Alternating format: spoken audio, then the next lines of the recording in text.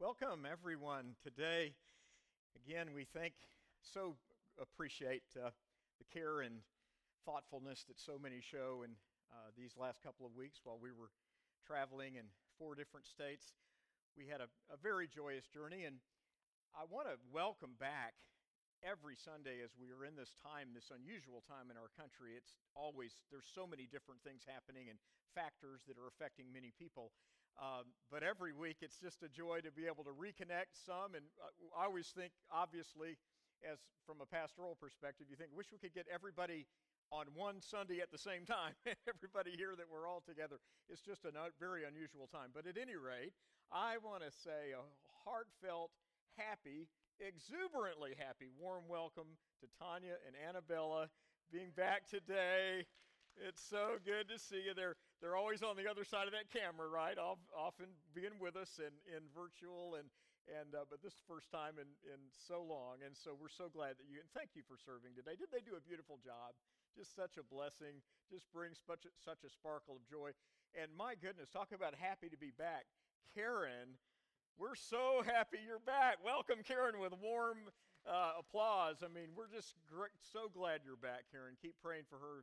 All those metrics are looking great, except a little bit increased heart rate, so doing a lot of walking. So pray for Karen.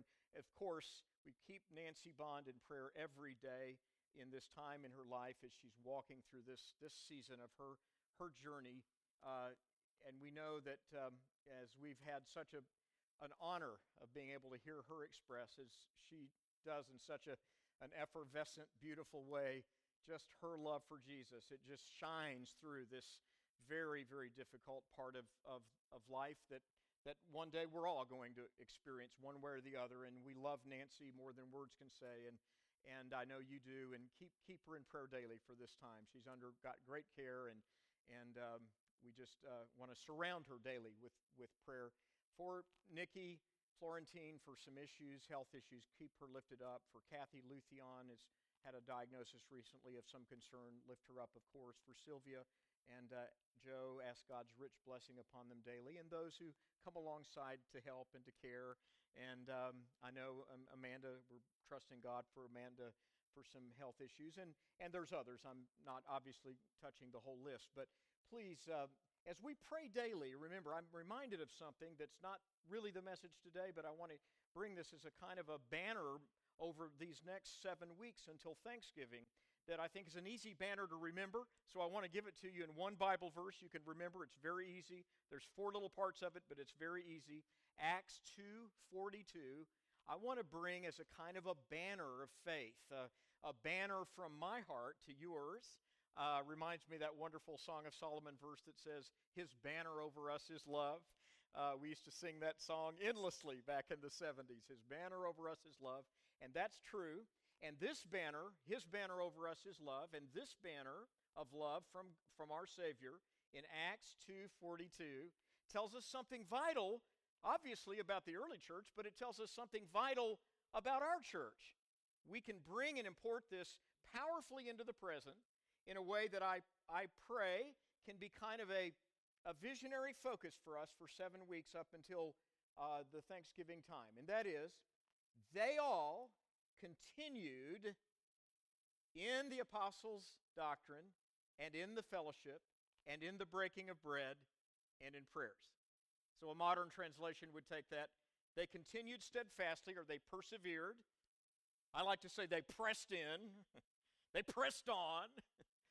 They dug in deeper to the apostles' teaching, to all the apostolic teaching. That's just a phrase that first of these 4, apostolic teaching, just is a phrase referring to the totality of the great life-giving realities of living in the new covenant, being new covenant people. After living, I like to say, on the sunny side of the empty tomb. And all of the instruction, the helpful exhortation, the wise, gracious impartation that we have throughout all the epistles of the New Testament. And everything from the references to eternal truths to daily practical living, the life-giving truths that Brother Lou brought us last week about communicating and the vitality, the urgency and the need of understanding how effective our words are and how much our words mean and how valuable communication is. Aren't you thankful for communication? Amen? How much we need it. So apostles' teaching, the first of four. Secondly, the breaking of bread. A wonderful, descriptive, and elegant phrase in the New Testament that has a dual meaning. That we often find ways to sit down and actually just share a meal with a brother or sister in Christ. There's life, there's kingdom value in that. And then it's an oblique reference, of course, to the most important meal of all, the Lord's table, that I've invited you to be praying for preparation on October 24th. So, the apostles' teaching, number one, the breaking of bread in a dual meaning, number two. Number three, the fellowship, with a definite article, not just a backslap and a bear hug at a potluck supper. That's good. But it's understanding that when we share Christ with another brother or sister, there is a partaking of life. There is a partaking and exchanging of the life of Christ between us. The fellowship. And the fourth of these four banner truths is prayers. And in that sense, I'm sensing a great stirring that in all of this unusual time we've been through, we need fresh strategies to engage real, active prayer individually and in small groups and in our gatherings, so that prayer is like the oxygen of the church. So that will be kind of a banner. And now I'd like to invite you to open your Bible to Luke chapter 19. And as our children are going for Explorers and Pathfinders class, for which, as I like to say, we're just incredibly grateful. And these leaders that teach are such a gift from God. In Luke chapter 19, I want to begin to think about encounters with Jesus. Encounters with Jesus that were pivotal, powerful, effective, life-changing, and have enduring impact on how you and I are indeed, yes, called to meet Him. When we invite to the table on October 24th, to the Lord's table, very simple observance, non-liturgical, just responding to what Jesus Himself commanded in the simplest of ways. We express that because we believe that in all the diversities of ways that the body of Christ around the world meets at the Lord's table, just think of it. Think of the diversity of it. Jesus promised that He would meet us at the table.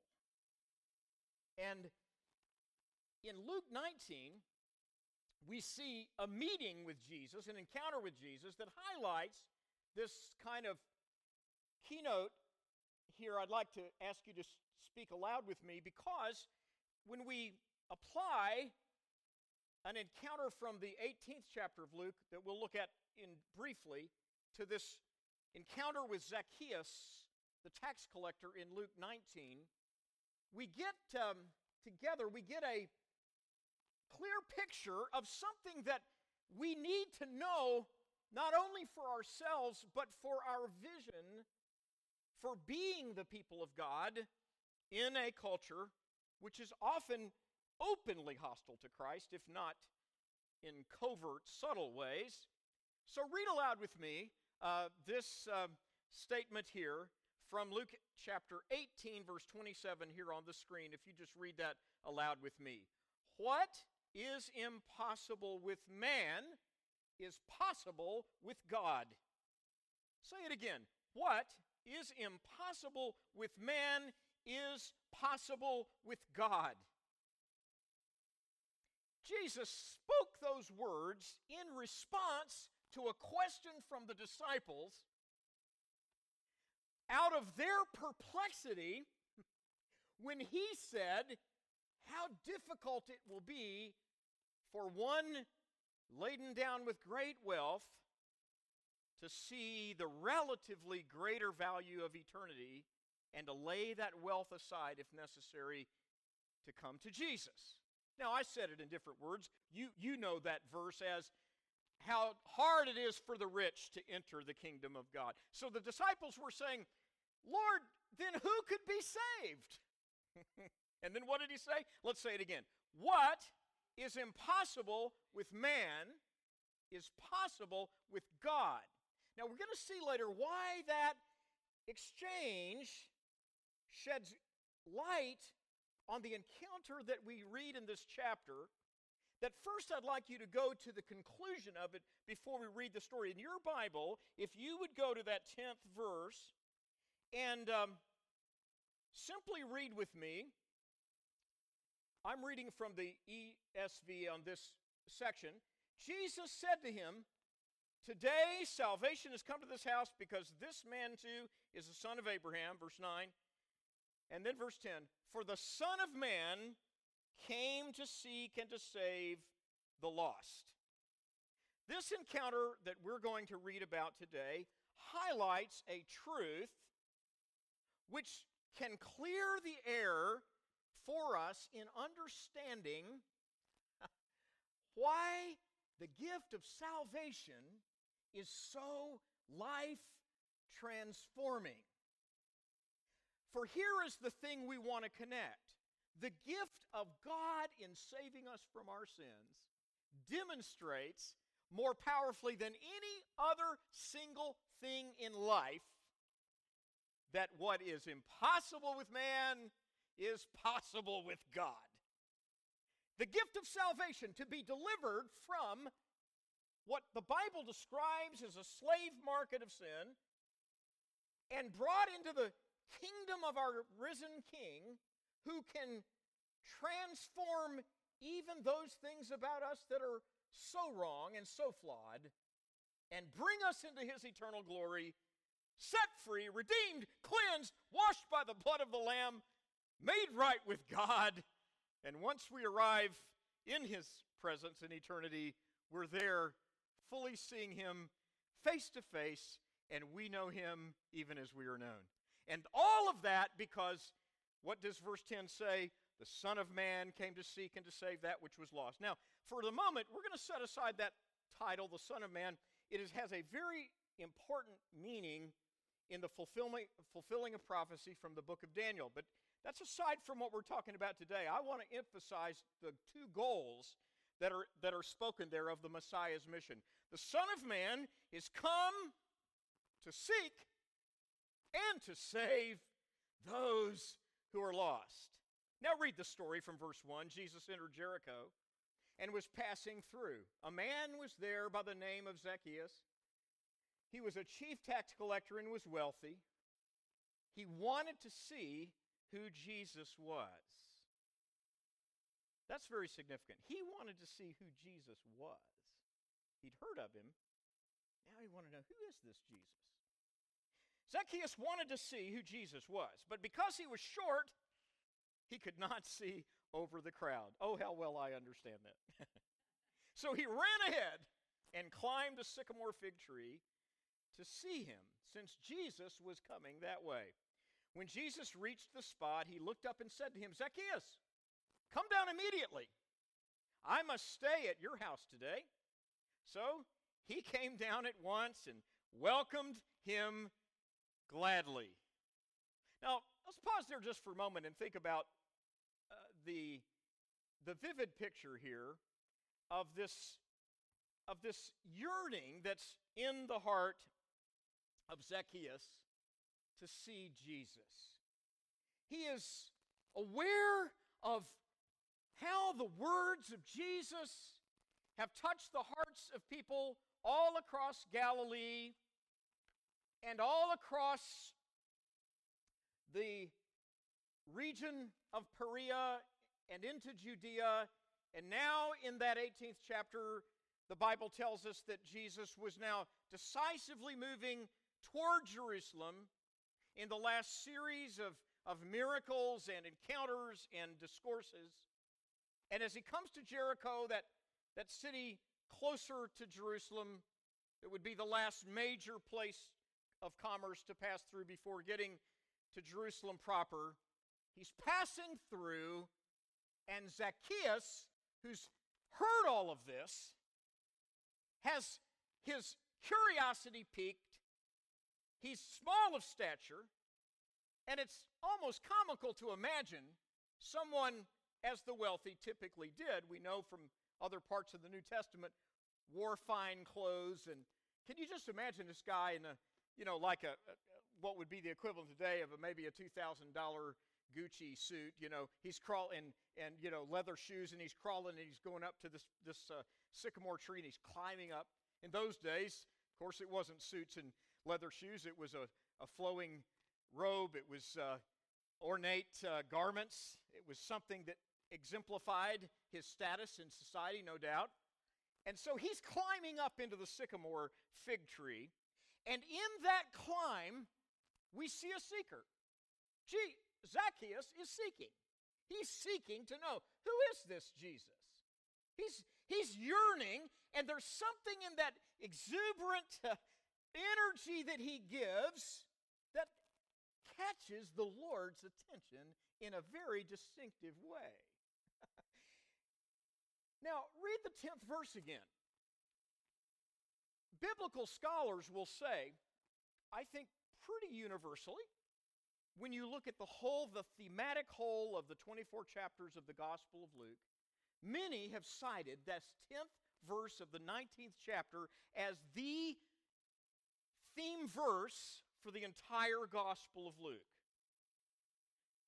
Obviously, that's an arbitrary choice, but it's a good one because in one brief phrase, Luke 19:10, we get the dual directional power of Jesus coming to encounter individuals.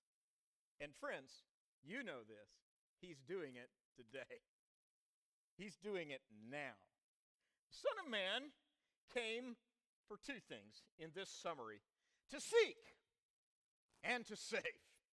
So, in a very real sense, we all know we can say, I wouldn't know Jesus.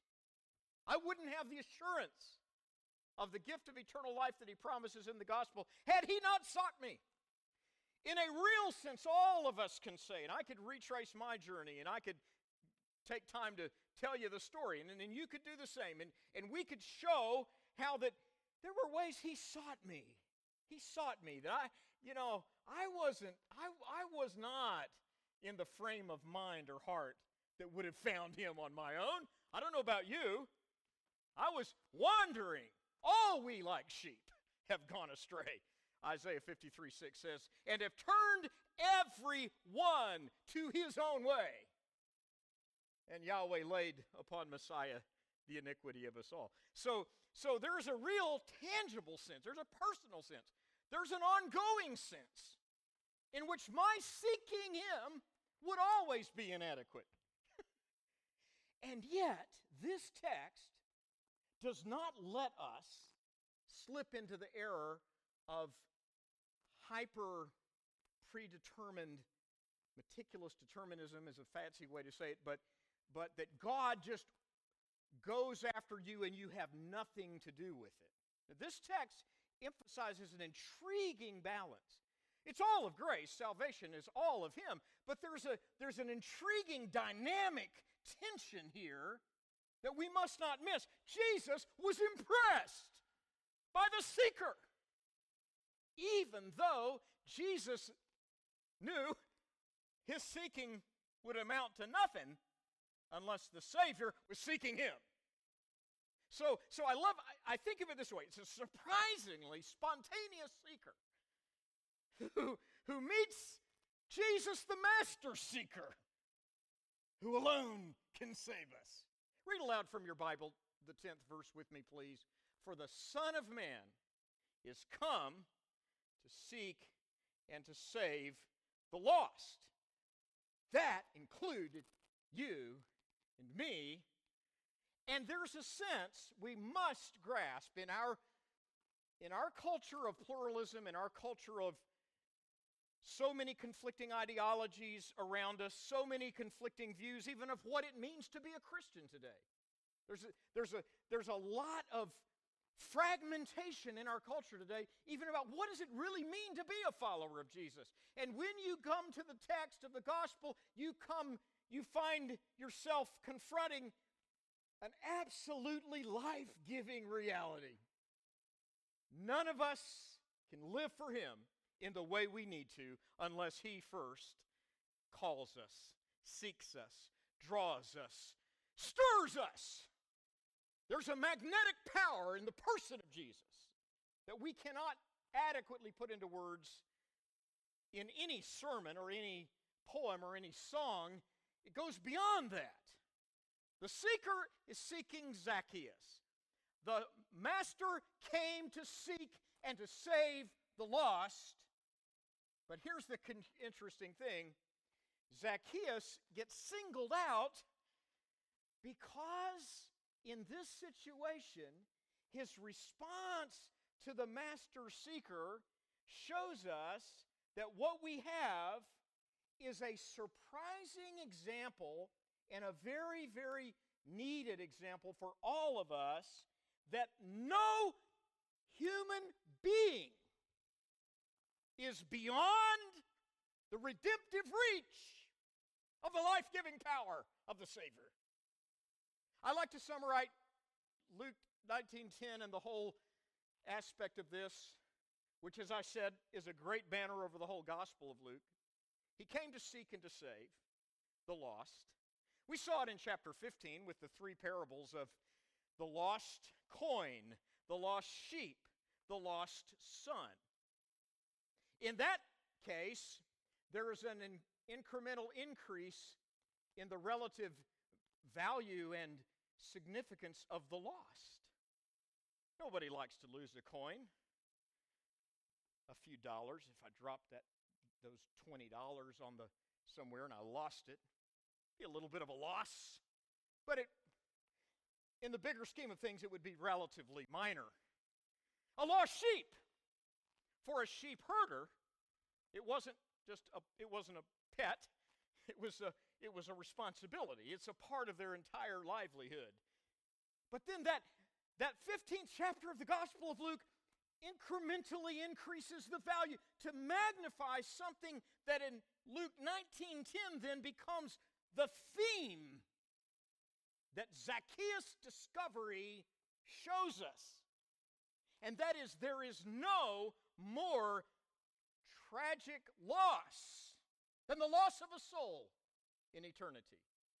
And that Jesus prioritized the seeking and the saving of every single human being.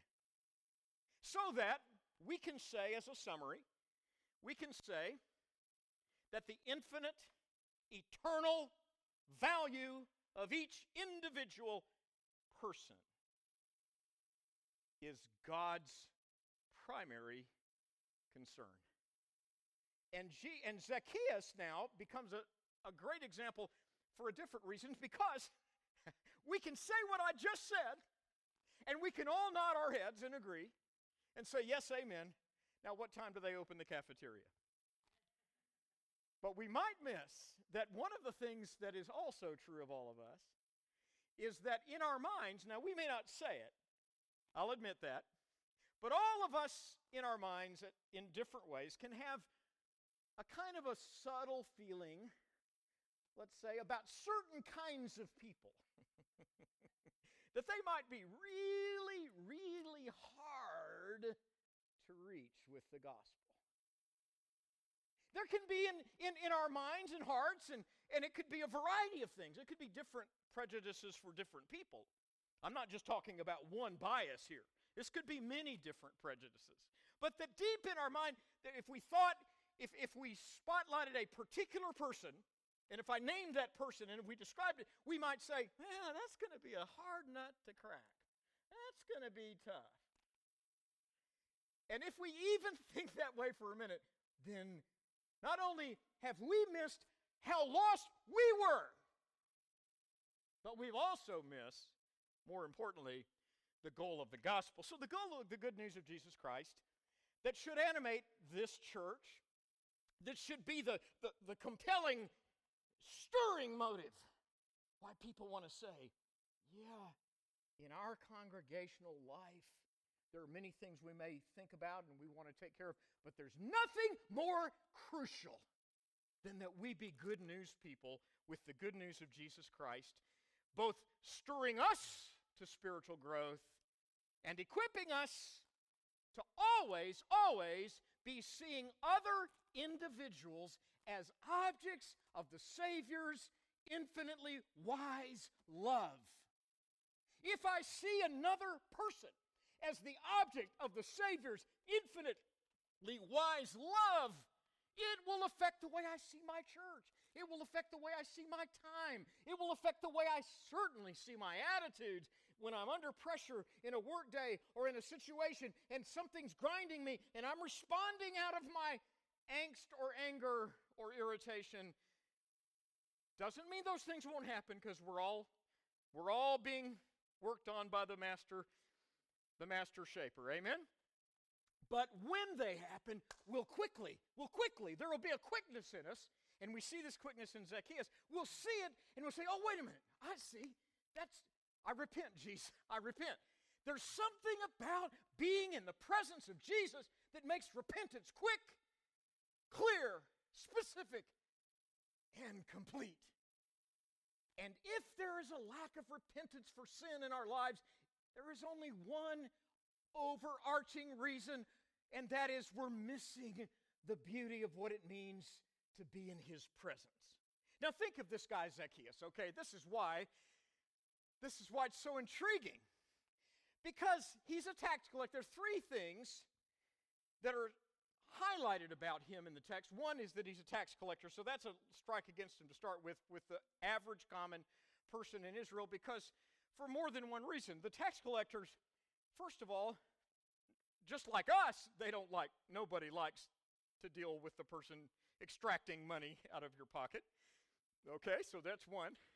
Secondly, in their case, often the way, under the Roman Empire, the way the publicans and tax collectors would get their job and would get their opportunities to have these jobs was sometimes even a process that would be similar to somebody going to a training school and paying a price to get training and qualification to do a certain thing. Well, it could be a pretty expensive prospect.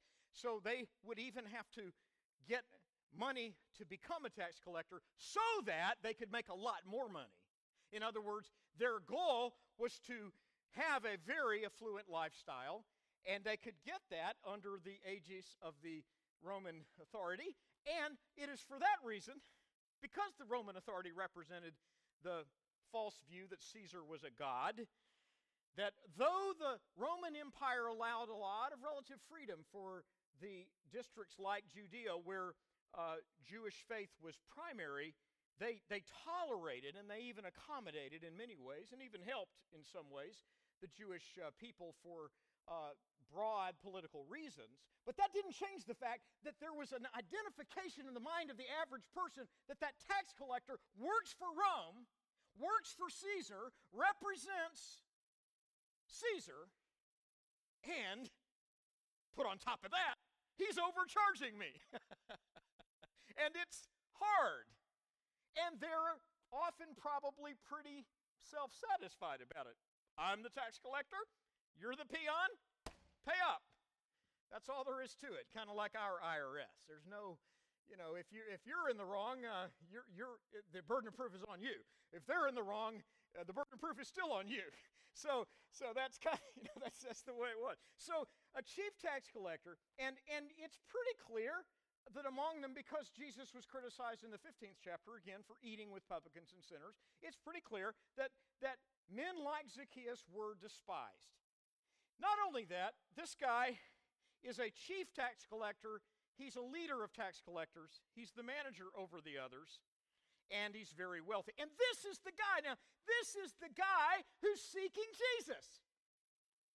What gives? How does that work? Now, there's a note in the text here that says, Zacchaeus was seeking to see who Jesus was. And it shows us not only why Jesus was calling him out. He's small of stature. He's a short guy. And people who go through life at less than, let's say, what, 6 feet. We have some disadvantages in life, don't we? I mean, we get teased a lot. We get it's not as always, there's all kinds of short jokes. You probably don't have to bend down too low to tie your shoes. There's all these kinds of comments about short people. But this small in stature, but he's spontaneously bold. And as he goes to that tree, as he's climbing that tree, he doesn't really know who Jesus is, but there's something in him from what he's heard that causes him to know this is someone I must see and know. He knew there was a magnificent reality about the master teacher that laid claim on his very best energies. And that in itself gives us a kind of an inflection point in this story, because you have to stop and think about, why did he climb the sycamore fig tree? He climbed it for one reason, because of what he'd heard. That's all. At this point, because remember, Jesus has been migrating now, moving the disciple band down southward toward his final mission into Jerusalem, and Jericho is that last connecting city of great commercial significance that he's crossing through, and Zacchaeus has heard the wonderful things Jesus has done. No doubt, the stories had been told about how there were over 5,000 people on the hillsides up in Galilee, about 75 miles from where he was, who, with their children, their families, so huge crowds, and that they were hungry and there was no food. And Jesus blessed a small basket of loaves and fishes, and the disciples gave them out in simple acts of faith, and an entire multitude was fed by the magnitude of God's provision. Zacchaeus had heard it. So Zacchaeus is a great illustration for you and me of why we need to hear the gospel of Jesus Christ in our culture, why the good news of Jesus Christ needs to resound from these churches, why these hills need to hear the good news of Jesus Christ. Because it was the hearing of his ear that stirred him to want the seeing and the grasping of that connection. It's exactly what happens. There's two great examples here, an Old Testament and a New Testament, I want to give you of this fact, because this is something that distinguishes Zacchaeus as an example of how God brings this salvation to us. In Job 42:5, Job, in an entirely radically different context and setting, has the same experience, because Job is in perplexity and obviously suffering and obviously deeply distressed and in angst. But at the conclusion of that vast array of conflicting advice and all of the argumentation that takes place in that book, then God's glory is seen in a whirlwind. And the voice of God becomes audible. And the text tells us in Job 42:5 that Job said, I put my hands on my face, he says before this. I slapped my hand over my mouth. I see how inadequate my feeble mind has been. And then he says this, I uttered what I did not understand, things too wonderful for me, which I did not know. I had heard of you, O God. I'd heard of you by the hearing of the ear, but now my eye sees you. This is where Zacchaeus was. He'd heard of Jesus. He wanted to get in that sycamore tree. He wanted to see Jesus. And all he wanted was just to see him. He's way up here. He's up on there. He's climbing up, and he wants to see him. He wants to see Jesus. He wants to get up there. He wants to look down and see him. Jesus wanted more for Zacchaeus than just to see him. He wanted to meet him. And when you hear the gospel, when your friends hear the gospel, when others hear the gospel, it stirs something. I want to see him. And And then you really get the meaning of why in the text of Romans 10:17 there's even an accent on the person of Christ. It's a very intriguing aspect of the language of Romans 10:17, a very familiar verse to most everyone here, I'm sure. And this is the wording here. For faith comes, say it with me just with that little graphic. So faith comes from hearing, and hearing through the word of Christ. It's intriguing that the text, the form of the verb akuo, to hear there, implies a hearing from within, as if, and referencing the person of Christ, as if this is really the sense of the text, and it's impossible to carry it over into English adequately, but the sense of the text is that when the gospel is proclaimed faithfully into the grace of God, even through fallible vessels, but when the good news of Jesus Christ is proclaimed, there's a sense in which the hearer is hearing Christ. Obviously, not perfectly, because every preacher is a fallible vessel, right? Because every preacher is imperfect. Because there are no perfect preachers. There are no perfect communicators. But in spite of that human inadequacy, Romans 10:17 is saying, how can they hear unless someone is sent? How can they preach unless they're sent? Whoever may call upon the name of the Lord may be saved. So then faith comes by, what? Say it. Hearing, and hearing itself comes through the message about Christ. As if Christ is speaking to the soul through the gospel. It is a wonderful fact that Zacchaeus met Jesus, and it came about because he responded to what he heard. Now, this kind of gives us then a good way for us to think about. I like the fact that he climbs this sycamore fig tree. The sycamore fig tree was used as an excellent source of shade for the Israeli people. It was, in the Old Testament, it was symbolic of a secure dwelling. And it was harvested and used for the sturdiest kind of furniture, crates and bins and heavy pieces of constructed furniture. In a way, we might say, what Zacchaeus did unknowingly was he climbed into a tree that symbolically tells us that when you meet Christ, you're going to find a place of refuge. You are going to be nurtured, nourished, and fed by the fruit of His grace. And it's going to be dependable. It's sturdy. Well, so what happens? Delighted by Zacchaeus yearning to see Jesus, to see Him, Jesus invites Himself to the tax collector's home. In doing so, Jesus broke through the barriers that others would have put around Zacchaeus. Because here is what this story surprisingly brings us.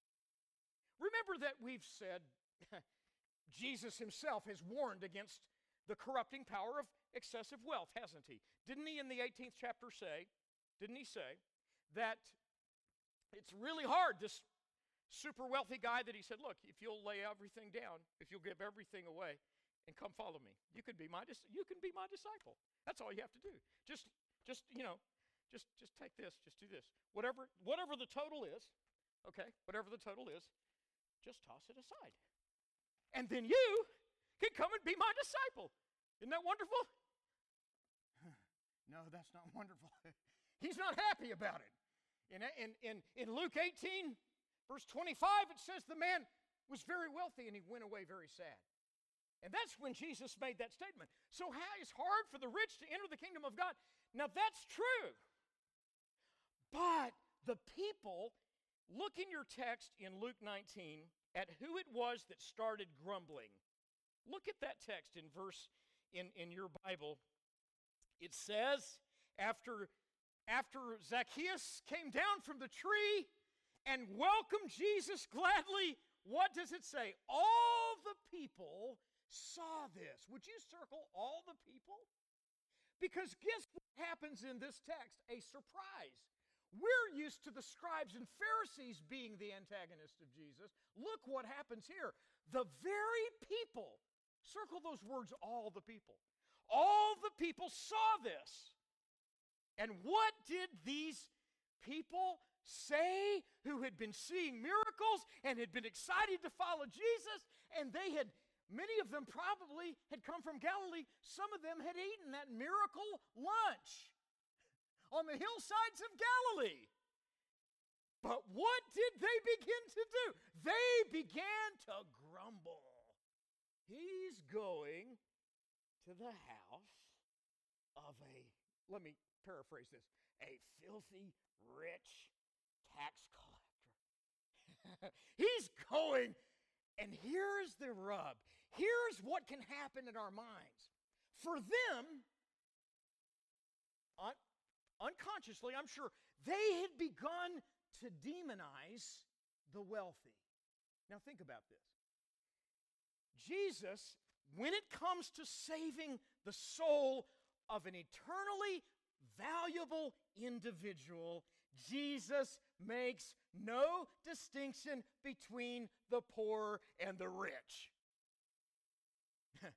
Now, I wrote that on the slide, and then I thought, somebody's going to say, well, he did teach about the dangers of the rich. Well, he did, for sure. But when it comes to the soul, Jesus makes no distinction. In other words, here's the kicker. Not only does he care infinitely more than we can imagine for every person suffering poverty and deprivation and affliction and ostracization and oppression, yes. But lest we get on our spiritual high horse and begin to think somebody who's wealthy, affluent, somehow they're more inherently distant from God, then Jesus corrects that. He responds to Zacchaeus, the wealthy guy who got some of his money, a lot of his money probably the wrong way, and says, I'm coming to your house today. Yes, Jesus is associating directly with one who would be despised by many, even in the crowd of his own followers. There's been a strain in some areas of writing these days in terms of how people see Christianity, that somehow there's something inherently evil about a person gaining wealth. And it's a very insidious false idea.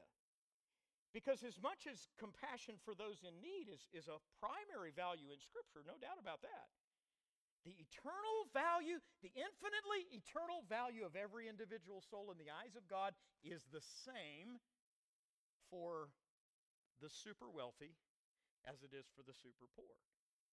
And Jesus demonstrates that Zacchaeus running into that sycamore tree, as awkward as that probably looked, the way he was dressed, peering down to see Jesus. Let me put it simply, Jesus likes that. And so the surprises from the seeking Savior is, we can conclude this way, that he sees Zacchaeus' initiative, good old Zach, he sees Zach's initiative as a sign of budding faith. He's heard the word. He's heard about Jesus. Climbs into the tree. He's seeing him now, and Jesus says, that's faith. And that's what I'm seeking. And then he singles out one of the most disliked and scorned people. He singles him out, not just to talk to him, but to say, I'm going to come to your house and sit at your table and visit with you. Nowhere in here is Mrs. Zacchaeus consulted about food prep. I think that's a little bit off the story here. But we can assume he probably had a lot of servants that could go quickly. Come on, I'm bringing a guest home. Jesus is coming to my house. Let's get together. Let's kill the fatted calf.